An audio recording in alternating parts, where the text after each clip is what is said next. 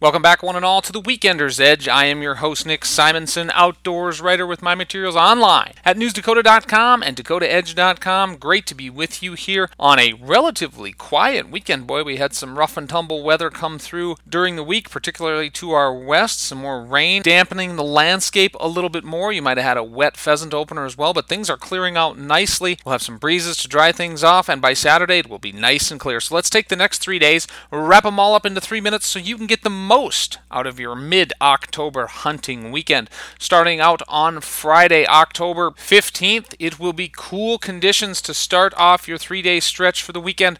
Lows will be in the upper 30s to kick off the day under mostly cloudy skies as we see that low pressure whip on up to the north and get out of the area. Highs will only get into the upper 40s as those northwest wind gusts kick up 20 to 30 miles an hour, but that will also help push some of those post-frontal conditions in over the area, clearing our skies out by sunset. But those winds will remain high going into Saturday the 16th. Lows in the upper 30s. Highs will again get up into the middle 50s. We'll see a little bit of a warm-up, and those winds will back off some 15 to 25 miles an hour, so you have a great Saturday to play in those upland fields and get after those birds once again, hopefully with some drier conditions than what we saw last weekend. Those winds will again be northwest, but again, not as strong. Finally, we turn to our pick of the weekend, which is Sunday, the 17th of October, 2 weeks away from Halloween, folks. Lows will be in the mid-30s as you crawl out of bed and get into the field. Highs will get up to around 60, and you'll feel that heat build on southwesterly winds coming in at about 15 miles an hour throughout the day.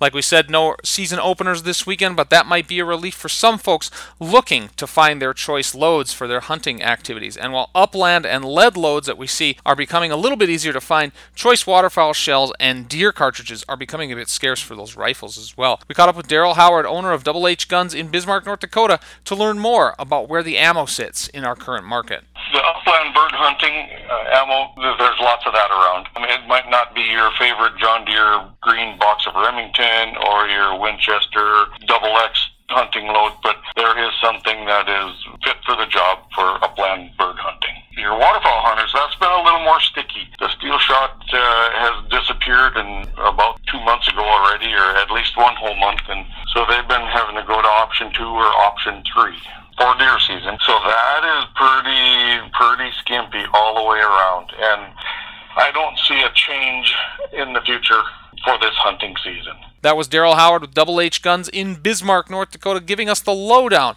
on where our heavy loads are at. Folks, that wraps up the show for this week. Have a very safe and enjoyable one. Take a kid out there and keep an eye on where that muzzle is pointed. For the Weekender's Edge, I'm Nick Simonson. Good hunting to ya.